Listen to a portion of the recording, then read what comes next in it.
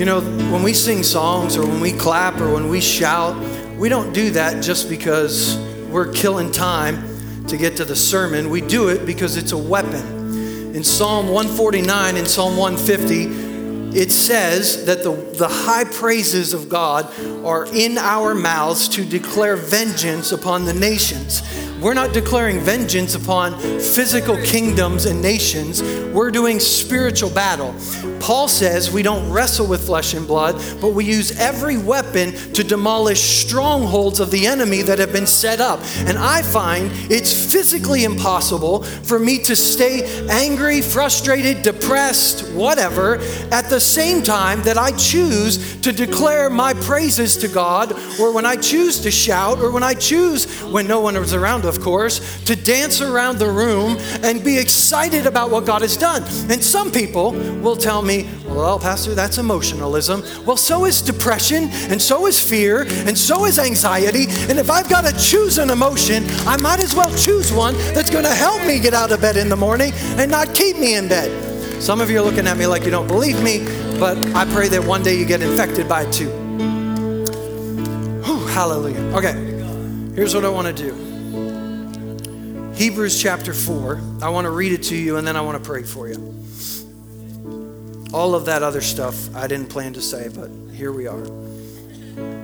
Hebrews 4, we have a great high priest who entered heaven, Jesus, the Son of God. And because of that, let us hold firmly to what we believe. Not what we feel, not what we see, what we believe. This high priest of ours understands our weaknesses because he faced everything just like we do, but did not sin. So let us come boldly to the throne of our gracious God, not timidly, not because we've measured up, not because we got a good track record, but boldly because of what Jesus has done for us to receive mercy. You know what mercy is? Mercy is when you get from God, or God withholds what you deserve. So we come boldly to the throne of God, and what every one of us in this room deserves is wrath, but he gives mercy. I mean, it's all of a sudden this awareness that I deserve punishment, wrath, but you're not giving it to me. Instead, you're giving me grace to help me when I need it the most.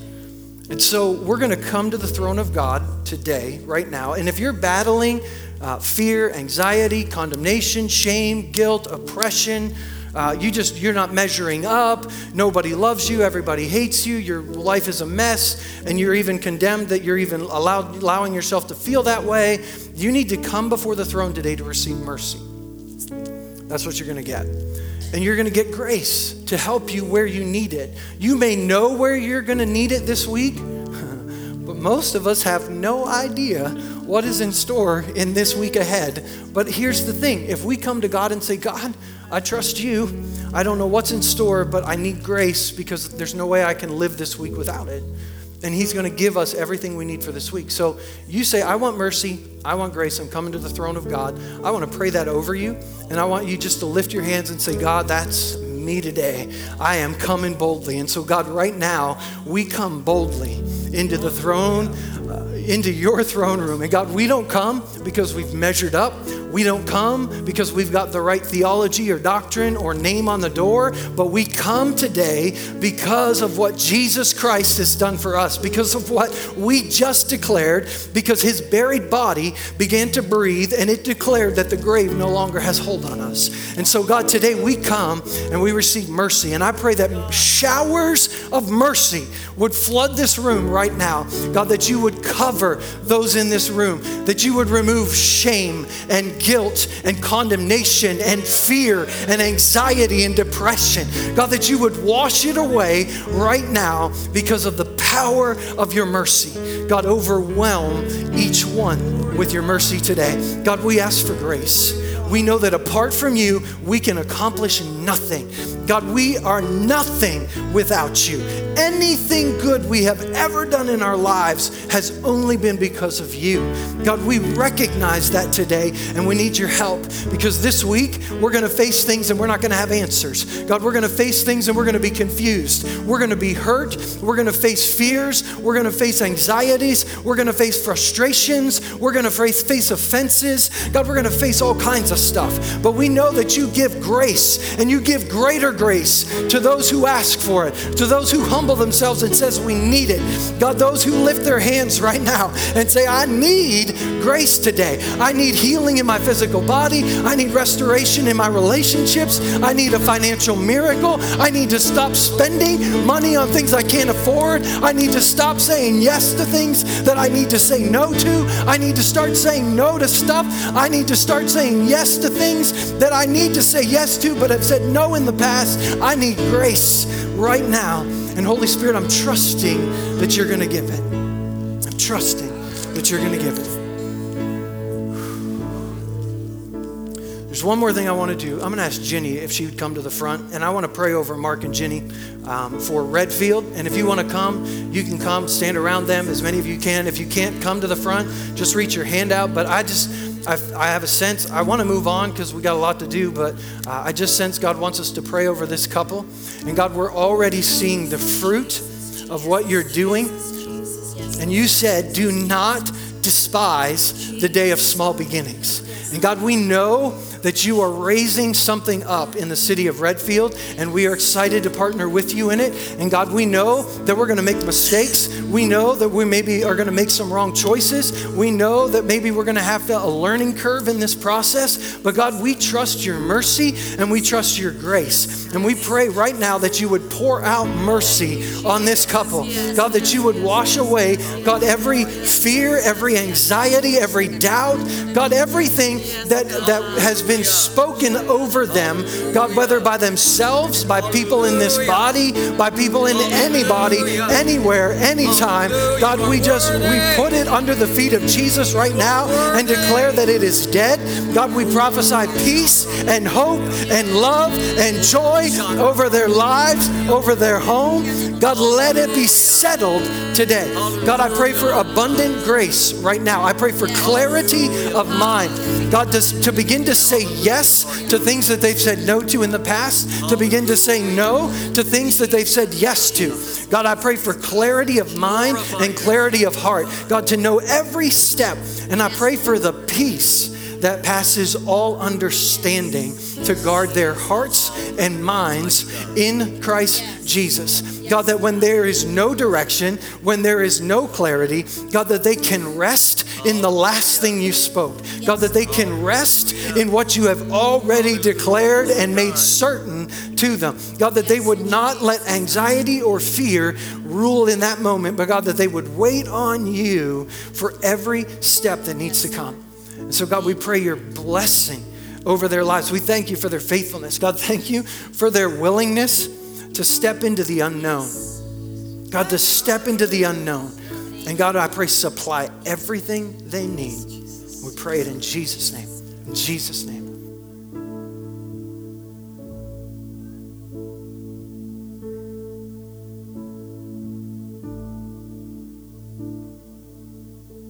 I feel like we could just go home now, but we're not. Hallelujah. You can be seated. Thanks for pressing in and worshiping with us.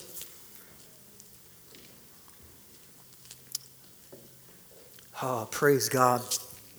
God is so good, and the devil is so bad. Maybe all I know about him, but that's all right. It's enough. Wow. I feel like God put a word on my heart a few weeks ago that I actually shared at James Valley Christian School, and had the privilege of sharing last week in Howard. And actually, a few weeks ago, I preached a sermon here over Labor Day weekend called How to Be Open-Minded. And I actually wrote that message for a chapel I was doing at James Valley Christian School on the 13th of September. But right before that week began, the Lord put a different word on my heart, so I actually never shared it with them. But I shared it with you, and I had intended to share it with you at some point, but just not then. It just worked out on that weekend. And then I intended to share it last week. I was in Howard. I serve as a district presbyter for the churches in this area, the Assemblies of God churches. And so there are 2 churches that we have right now in Howard and in Madison that are without pastors. And so I set up a time a few weeks ago, probably a few months ago with them to go down and just worship with them and to share a message with them. And I actually intended to preach how to be open-minded with them. But the odd thing is during the worship time, the Lord put the word on my heart that I'm going to share with you today that I shared with them at James Valley. And I knew that the Lord wanted me to share it with you because it really comes out of the sermon that I shared with you a few weeks ago about how to be open-minded. And it shares with where we're going. If you remember a few weeks ago, I told you 2 new words, maybe new to some of you, the word exegesis and the word eisegesis, if you remember that in how to be open-minded from the book of Acts. And exegesis means I take the Bible and I open it up and I read it and I study it and I find out what the Bible is saying. And in order to do that, I got to know the history, I got to know the context, I got to know the language, I got to draw out the meaning. And it's important that we study the Word of God together as a body because that's how we keep ourselves from error. The Scripture kind of teaches us that. And so, hold on, I'm trying to pull up my notes here. And I can't do 2 things at once, so we're just going to have to hold on. Okay, there we go. And so that's exegesis. I pull out what the Bible means, and then I apply it to my life, and I conform my life to what the Bible means. Eisegesis is where we take something either that we want to do or something that we assume is truth. There are a lot of things in our church American culture that we assume come from the Scripture, but they don't. They come from our history, they come from our culture. And it's not that they're bad, it's not that they're unbiblical. I mean, some of them are, but they're just not truth. And so we try to keep holding on to things that really aren't what the Bible tells us to do, and we make our lives fit the Bible. You know, does that make sense? So that's eisegesis. I try to, make this passage fit what I want to do or what I'm comfortable doing. And so then I make the Bible say what I want it to say. And that's what's happening in our culture today. It's happening on little levels that, it's no big deal. And it's happening, well, it is a big deal, but we think it's no big deal. And then it's happening on grand scales where something is clearly black and white in the Scripture. And we're like, well, I don't think God really meant that.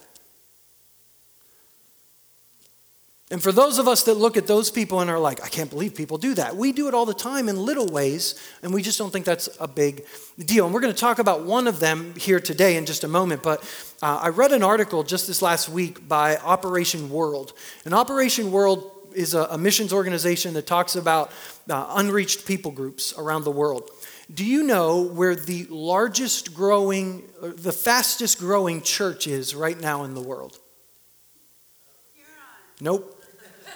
Not even close, but good guess. No, Iran. Oddly, a place where it's illegal to be a Christian, where there are no church buildings, where there's no centralized leadership, there's no superintendent, there's no bishop, the church is exploding. Because they're focusing on making disciples, not making converts. We tend to focus on converts. They're easier than making disciples. Do you know where the second fastest growing church is? Afghanistan. It really is hard for the rich to get into the kingdom of heaven because we have everything we need. And we make the ecclesia, the body of Christ, about so many things. And we don't need those things. Gateway Church in Texas just planted a church in a prison. They planted a church. Let me say that again. They planted a church in a prison. Prison. Gateway Church, prison. Who does that? Somebody that wants to make disciples. We are going to be studying a book, and I know there's been some confusion about how much this book costs. I have no idea how much it costs, okay? So you post it for 99 cents, and 2 minutes later it's $9.99. So just keep watching. We're going to start in January. This is called The Untold Story by Frank Viola, and all this is it's a supplement to the New Testament. It gives you the context of each of the books of the New Testament. So we're going to learn why that book was written, who it was written to, so that as we read the New Testament in 2020 together, we're going to understand it in a better way and make sure we're exegeting it, not eisegeting it. We're going to study this fall the book of Daniel eventually. I've been wanting to study it. Christina's been wanting me to study it, but we're going to study it soon. And I'm going to use 2 books. I don't have time to go into them today. I'm going to use one called The Daniel Dilemma and one called Thriving in Babylon. If you want them, I'll give you the titles later, or they're right there. You can look them up. They're supplemental reading. You don't have to read them. You can attend the services. You'll get the information. But if you want to go deeper and you want to start now, great books to read. They talk about how to stand firm and love well in a world full of compromise. Because as I read the book of Daniel, there are 4 men. There's Daniel, there's Hananiah, there's Mishael, and there's Azariah. There are 4 young Hebrew men that are taken captive into an ungodly nation, the nation of Babylon, probably more wicked and evil than the nation of America. Okay? So for those of you that think that we've gone to hell in a handbasket, Babylon was worse. And God actually used that nation to judge his people. That's the irony of it. And that's why some of the prophets are like, what are you doing? How could you even use a wicked... I mean, yeah, you got to understand, and we don't have time to go into it. But the influence of those 4 men over an entire kingdom is unbelievable. And I believe God has called us to have that same level of influence over our nation. Not through the political system. Not by voting a certain way. Nothing wrong with voting. Please continue to vote. Vote your conscience. Vote what God says. Vote God's word. Do it, do it, do it. But stop getting bent out of shape over the political system as if our salvation is coming through politics. It's not. Never has, never will. And God can use wicked kings and he can use good kings. What matters most is our response to what's happening. Are we a people that are settled that God is in control, or are we not? It's interesting because sometimes I give the worship team a song to go with the message and say, hey, try to put this song in. Or sometimes they ask, in fact, Stan asked this week, he's like, hey, what are you preaching on next week? And I kind of knew where I was going to go, but I'm like, no, I'm just not going to tell him. And so I just I'm not really sure yet. I wasn't 100% sure, so it wasn't a total lie.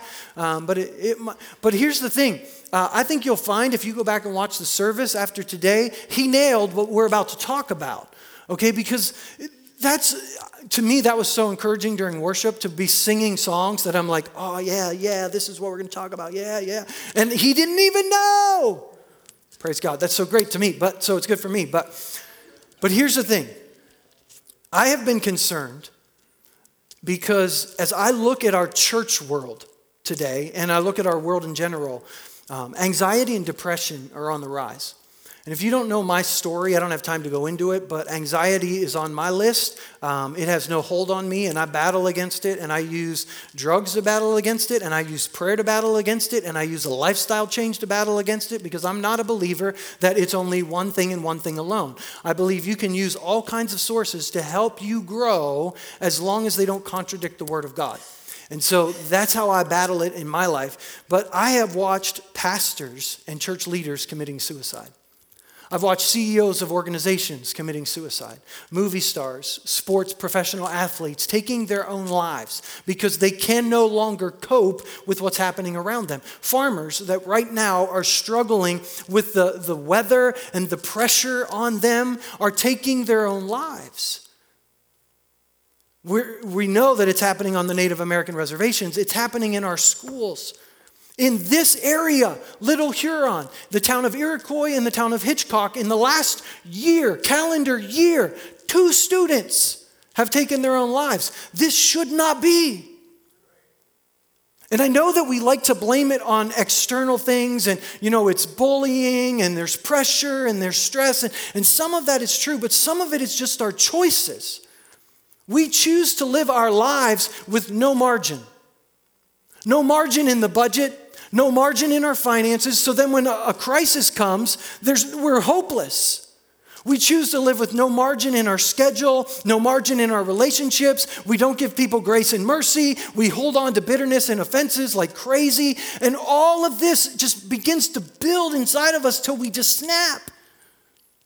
And I believe there's a prescription to it in the scripture, because sometimes as Christians, we get disillusioned with when we follow Christ, everything's going to be like a Christmas movie. Don't you know? We just watched one at our house last night, and I loved it. In fact, you should watch it. It's so great, and it's like everyone's tearing up, and it's like, oh, look how all this works out in 90 minutes. Oh, this is so great. Life is not a Christmas movie. It's not. The reason I watch Christmas movies is to escape the reality of life. That's why the Christmas shoes is stupid. Because that's life. I don't want to watch movies that are like life. I want something else.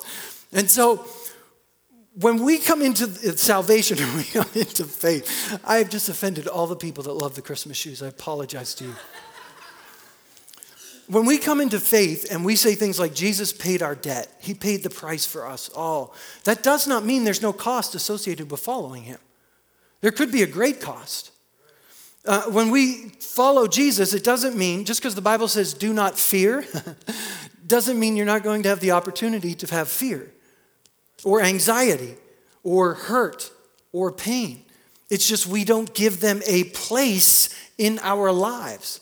How we define success in the American church is not how the kingdom of God defines success. When we pray for the persecuted church around the world, we're always praying for their release. Most of the prayers offered in this book, if not all, for the persecuted churches, help them to stand firm. Because it's through the shedding of blood sometimes that salvation comes to areas. And sometimes you have to pay the ultimate price. The disciples celebrated having to be whipped and beaten and martyred for their faith. In the American church, we look at anything that's hard or anything that's difficult and we respond like, oh, the sky is falling. And most of us in this room would totally declare today, we know this. We know that following Jesus is not easy. We know that following Jesus doesn't mean that everything's going to go right. But the problem isn't what we're saying. It's how we're reacting. I'm going to say that again because I want you to hear it. It's not what we're saying. It's how we're reacting. It's how we're reacting to politics. It's how we're reacting to the people that we don't like on the other side of our aisle. It's how we're reacting to the problems we're having at work. It's how we're reacting to the problems we have at church. It's how we're reacting to the problems we have in our marriage. It's our reaction, not the words that we're saying.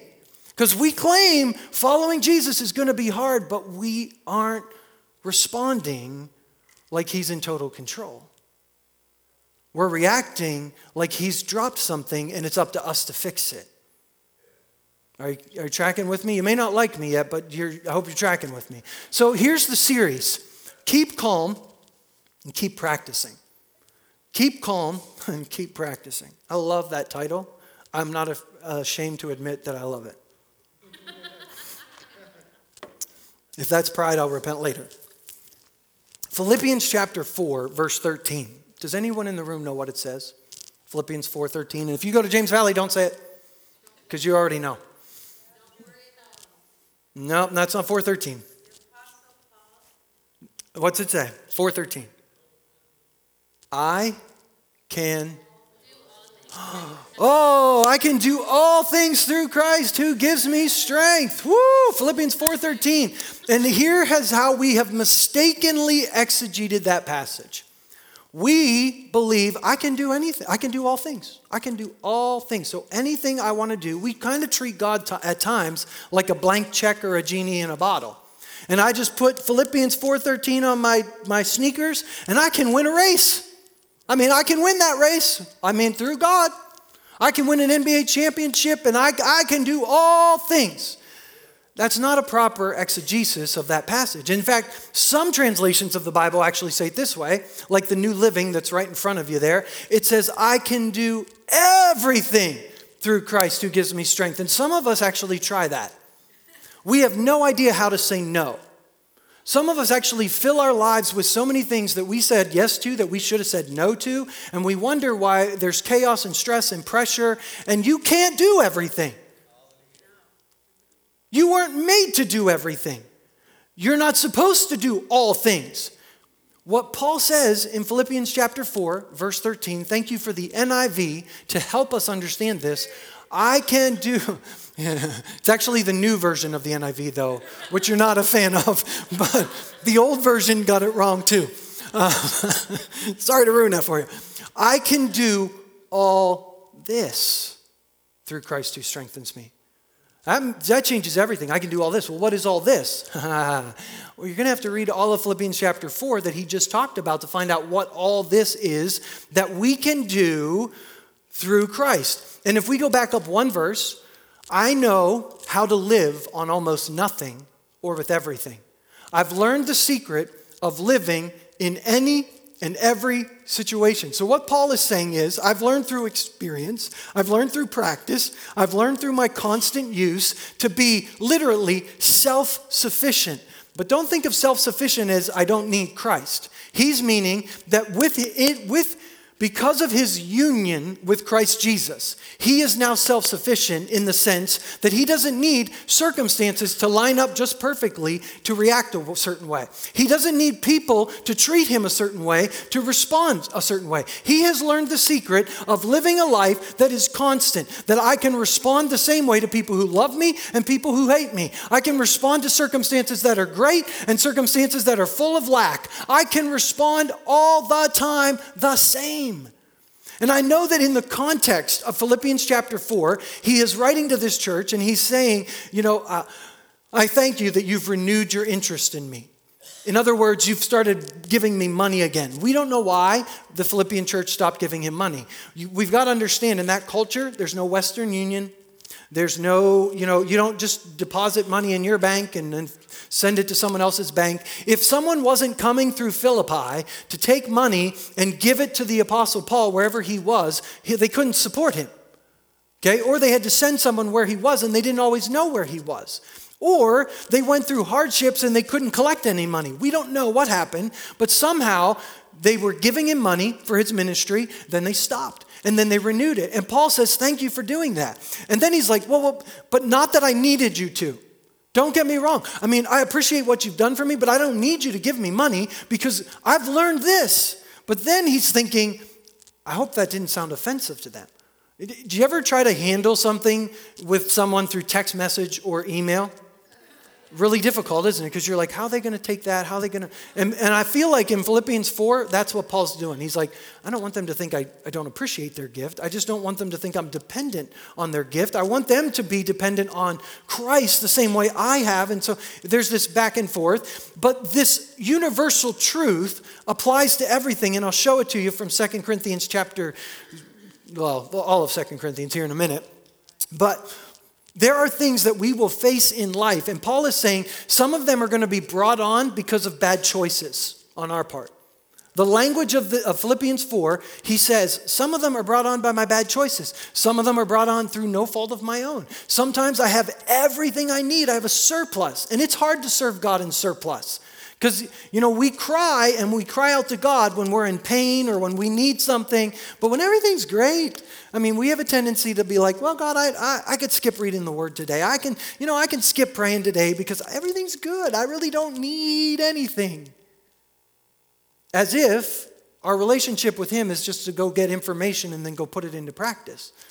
Our relationship with him is a union, meaning good times, bad times, every time I need him in every situation. And Paul says, I've learned to do this. And the only way you can learn to do it, Philippians 4:9, whatever you've learned or received or heard from me or seen in me, put it into practice.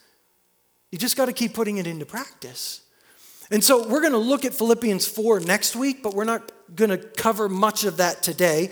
We're going to go to the book of 2 Corinthians today. But this idea of practice doesn't mean keep trying. It means just keep doing. Some days you're going to try to put things into practice and you're going to fail. And then you come back to the throne of grace and you receive mercy and you receive grace. And you're not going to make excuses. We're not going to say, well, I wouldn't have responded that way if my kids were behaved today. Paul says it's not about your kids. It's about the internal thing going on in you. Well, if my spouse or if my boss or if my pastor or if this person or that person or if I wouldn't have ran out of gas or if I wouldn't have got that bill, I would have been able to handle it until we elected, some crazy Democrat or Republican, and now I just can't handle it. I don't know what to do. It's not out here. It's not out here. Every reaction that I make is all in here. And Paul says, I've learned that secret. I've learned that secret. And we want to learn that secret too, at least the idea of it, because once maybe we read where it comes from, we don't. But I want to, before we get to what we need to keep putting into practice, which is what we'll do next week, Philippians 4, I want to talk about keeping calm. Keeping calm. If you struggle with anxiety, trust me, when Paul says in Philippians 4:6, don't be anxious about anything. If you've ever had a panic attack and you tell yourself, stop, yeah, you laugh because it just doesn't work all the time, or at least it doesn't work as quick as you want it to, and it's a process. And so Paul is not trying to say, stop it. He's just trying to say you got to start putting into practice things that are going to make panic attacks less in your life and are going to help you cope with them when they come and actually overcome them. But it might take a while. God could totally deliver you in a second from any panic attack ever. Totally believe it. Would pray for it. But sometimes in our lives, the panic attacks aren't a result of anything, they're a result of the internal struggle that hasn't been won. Does that make sense? Where this hasn't become a bedrock truth of our lives. We know that in all things, God works for the good of those who love him and who have been called according to his purpose. That has to be foundational.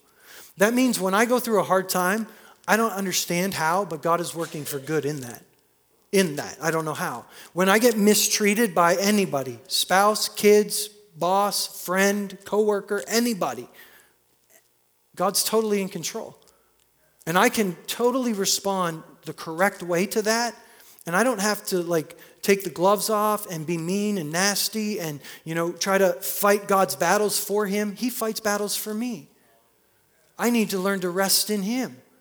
Somehow we get this idea that if someone's lying to the boss for me, what should I do? Pray. Pray. Should you go to your boss? I don't know. Should you just be quiet? I don't know. In fact, you could back up both points of view with Scripture. And the tension of the Scripture is we need to live in union with God because I could go this way, I could go this way, I don't know. And I need to live in union with God and the Spirit and other believers to pray into stuff together. That's why when we pray corporately, this is important for us as a church. I don't know how we as a church individually can know what God's direction is if we don't pray together corporately. Got real quiet. We can't. We can't. Otherwise, we just got all of our own opinions, and we can back up our own opinions with Scripture.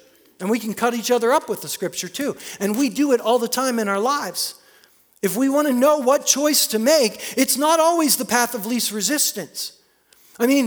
I'm just going to always choose what means more money, more peace, more this, more that, because God wants me to have more. Well, sometimes he wants you to have more pain. God wants me to have more pain? Yeah, absolutely. Because in the pain of adversity is where our faith is tested, tried, and proved.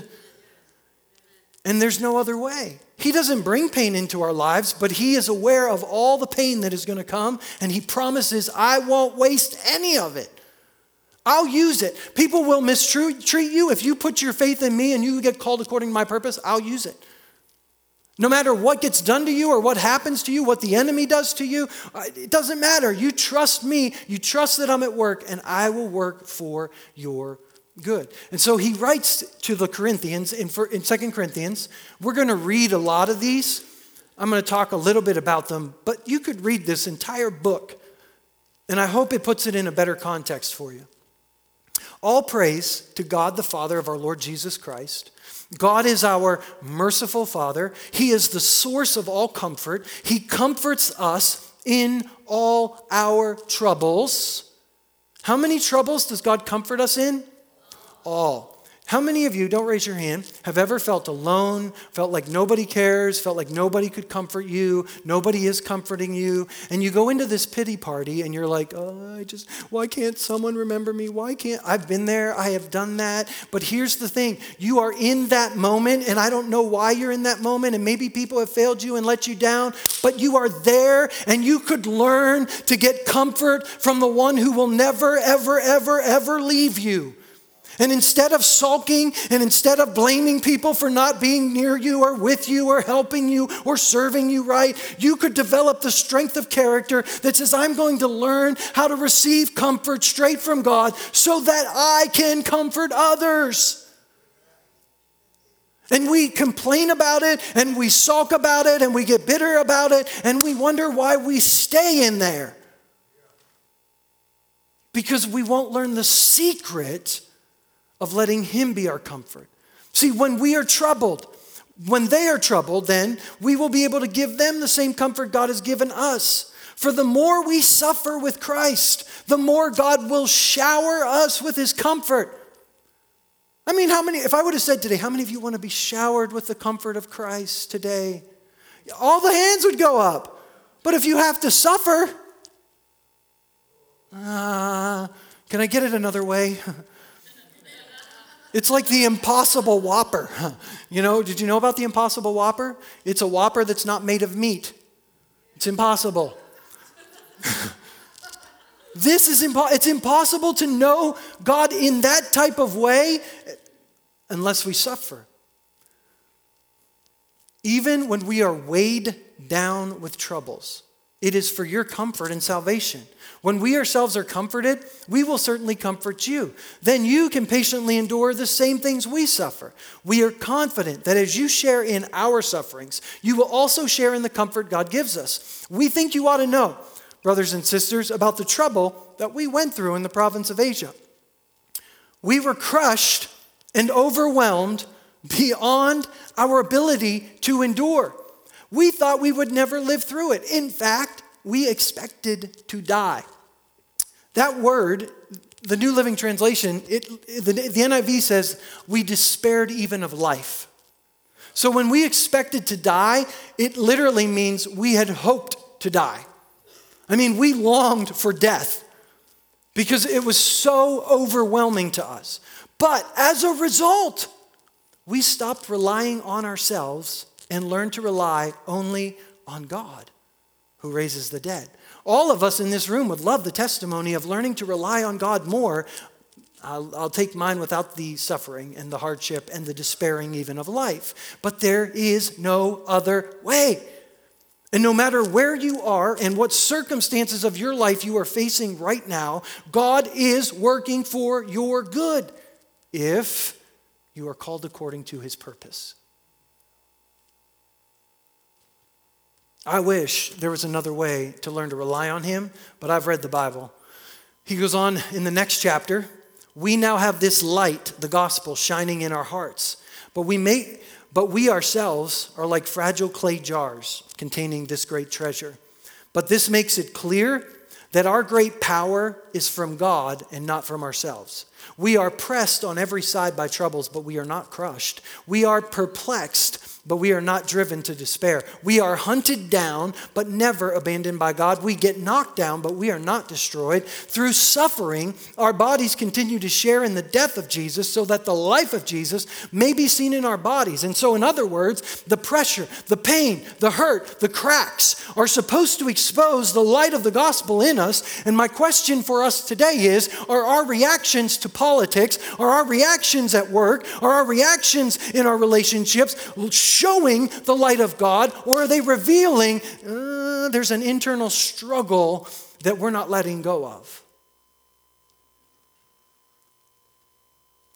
2 Corinthians chapter 6. We live in such a way that no one will be able to stumble because of us. No one will find fault with our ministry, which is odd because in his letters he talks about all of the people that found fault with him. Can I just assure you that every person in church leadership on this planet will have people that find fault in them? The writer of most of the books of this Bible had people that found fault with him. So you can tell me about this guy you read about and this pastor over here that you've heard about, and you can do all of that, or you can just trust that God's at work and find a way, because they found out about Paul. But he says we're trying to live in a way no one finds fault with it. In everything we do, we show we are true ministers of God.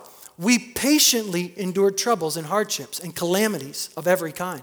We have been beaten, been put in prison, faced angry mobs, worked to exhaustion, endured sleepless nights, and gone without food. I mean, we've been talked about behind our backs. We've been, slandered by someone. We, maybe had someone forget to remember us in some way. I mean, have we been beaten, put in prison, faced angry mobs, worked to exhaustion, endured sleepless nights, gone without food? And some of us are reacting like the sky is falling. We prove ourselves, he says, by our purity. And we would take that verse and we would be like, see, we got to be pure. We got to be holy. We can't go to, we can't listen to rock and roll music. We can't smoke. We can't swear. We can't drink. We can't do all these list of things. We want to be pure, pure, pure, pure. And the funny thing is Paul is talking about the way we respond or react to situations in our lives. Are we patient? Are we understanding? Are we kind? Do we show sincere love? That's purity. Purity is, can someone come up to me and be an absolute jerk and I respond with patience and love and truth and kindness? That's purity. And some of us, we walk into a restaurant and they get our order wrong.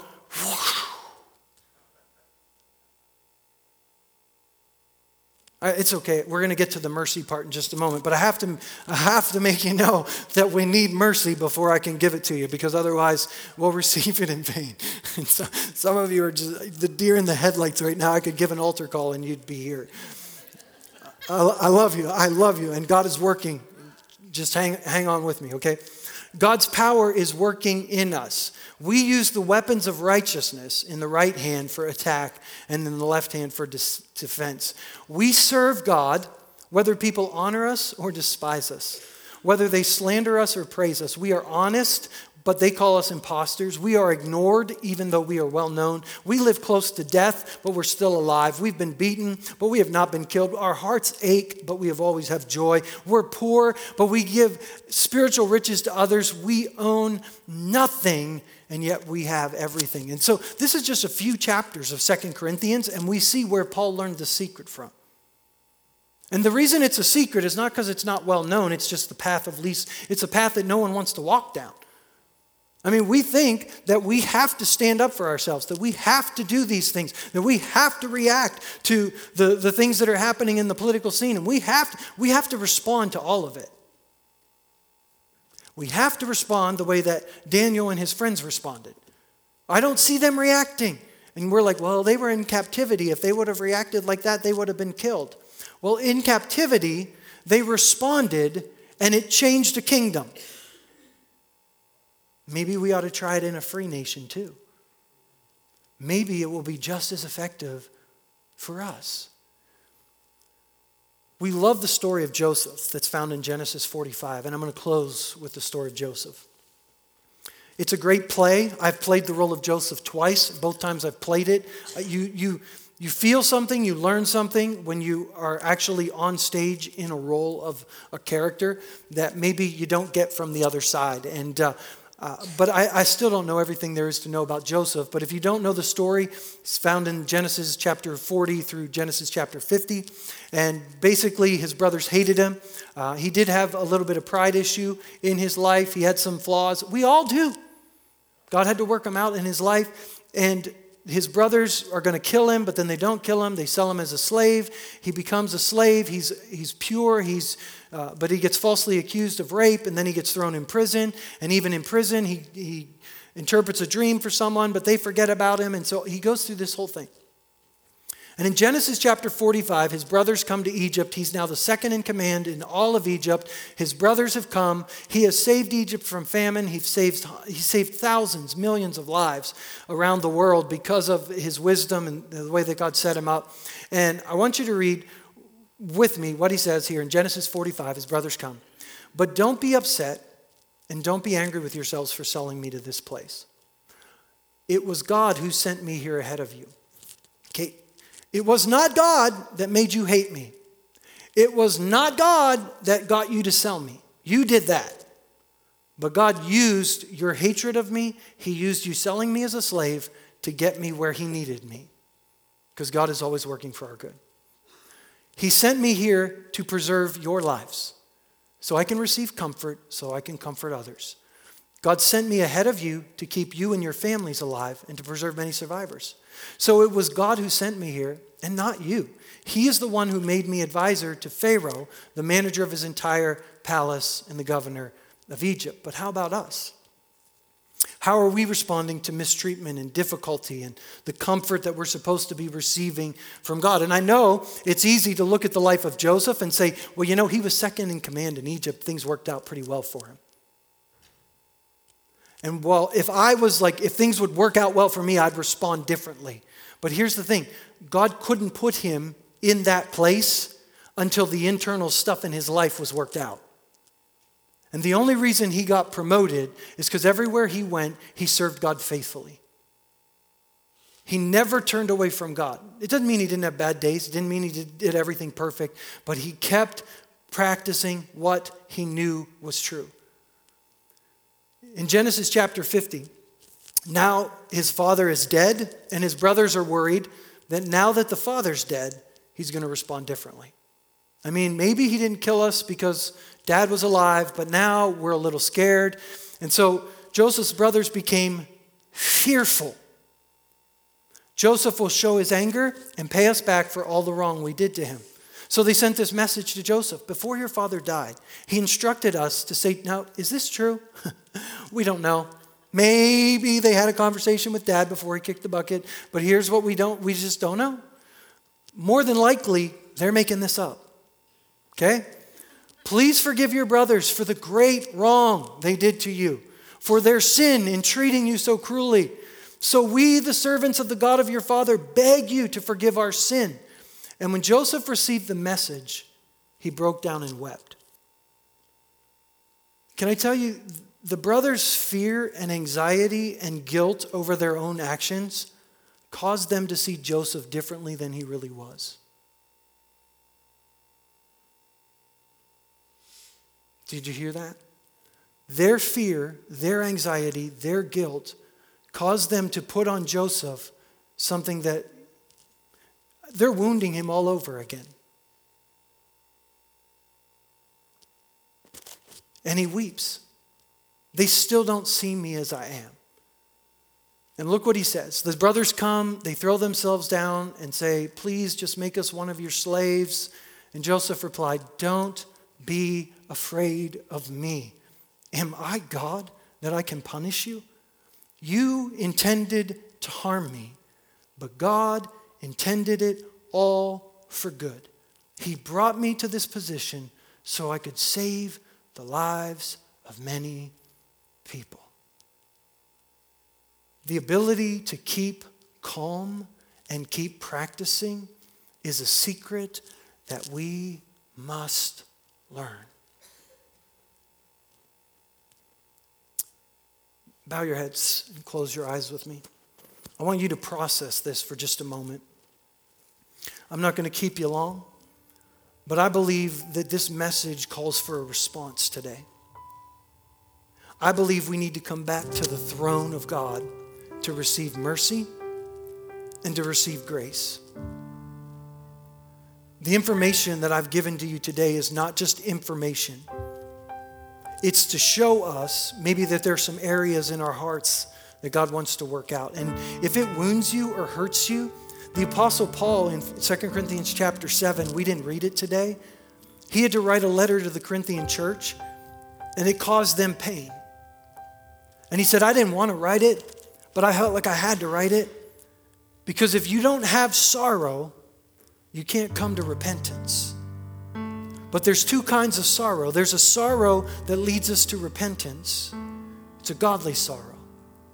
But there's a worldly sorrow that leads us down a spiral of anger, frustration, pain, depression, anxiety, bitterness. And so the question, as you look at God's word today, is what did it expose in your heart? Maybe it exposed something different in every heart in this room. The word of God is that powerful. It can meet you right where you are. And some of you today may need mercy because you've been reacting to circumstances like God is surprised. Maybe you've made some choices and you've created a life that's marginless and you're trying to do everything, or you're trying to do all things. And God said, I didn't tell you to do that. I didn't send you there. I didn't do this. Stop getting ahead of me. Stop trying to put pressure on yourself that I'm not trying to put on you, because my yoke is easy and my burden is light. And I'm not here to make you feel guilty and sorrowful and shameful. I'm here to say, if that's you, all you need is mercy. You need to come before him and say, God, I've reacted wrong. I keep reacting to politics. I keep reacting to people. I keep reacting to stuff that's going on in my life. And I'm acting like you're not at work. And I repent. And so in just a moment, I'm going to call for people to the altar. And if you need mercy, just come and receive it. For some of us, you look at this and you think, man, I want that life. I mean, I've got people at work that are mean. Politics is nasty. I want to be able to learn this secret. Here's the thing, you're never going to learn it without his help.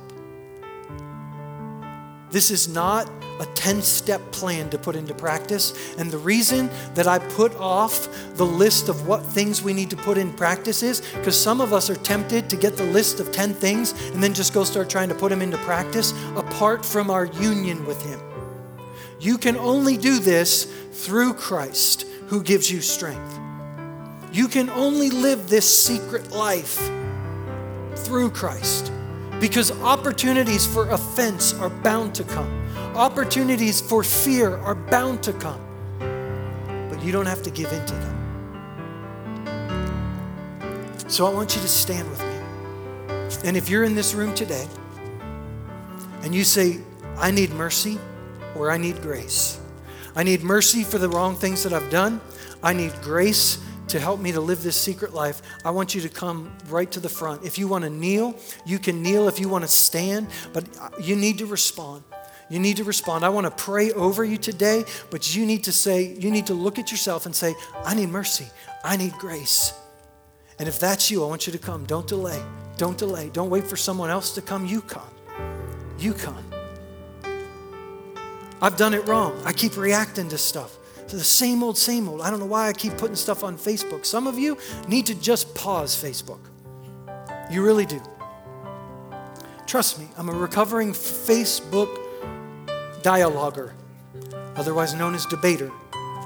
It does no good. It needs to pause. I need to stop reacting. God, I need mercy and I need grace.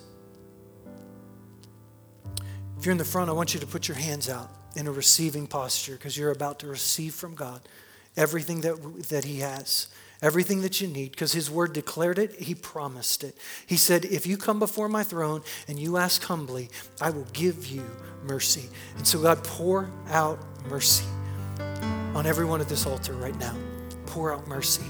God, we've reacted to situations, we've reacted to people in ways we never should have. God, we have blamed others. We've blamed circumstances.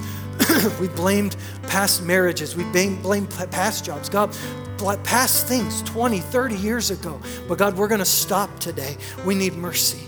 We need mercy. We've been wrong.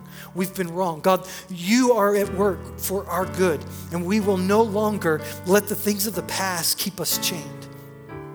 God, we ask for mercy today. God, give mercy to wash away shame, to wash away guilt, to wash away condemnation. God, mercy today. God, for abundant grace. For abundant grace. God, we want to know the secret of responding in every circumstance God, whether people love us or hate us, speak well of us or slander us, God, we want the light of the glory of God to come out of every crack that is put into this clay jar. God, we want to learn to be comforted by the one who is the source of all comfort. We want to learn to strengthen ourselves in the Lord the same way David did. Because God, there are people in our lives. There are people in our neighborhoods. There are people in our communities. God, there are people that you want to save through our lives. And we have got to get this right. We have got to trust that you are working for our good. We have got to keep calm and know that you are God. God, we want to keep practicing, keep putting into practice the things that we need to. But God, we need you to settle this one in our hearts first. Rooted in our hearts that you are always working for our good. Holy Spirit, I ask for great grace, just as you've promised to those that humble themselves before you. Pour it out on our lives today, we pray. Father, I pray your blessing over this body today. Lord, would you bless them and would you keep them? Would you cause your face to shine on them? Would you lift up your countenance upon them and give them peace?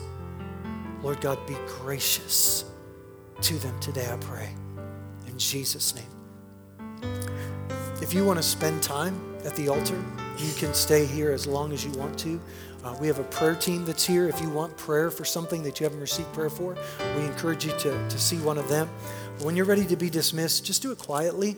Let this be a place of prayer for those that want to spend a little bit more time in prayer before they go. And then take time to visit out in the lobby area. God bless you as you go today.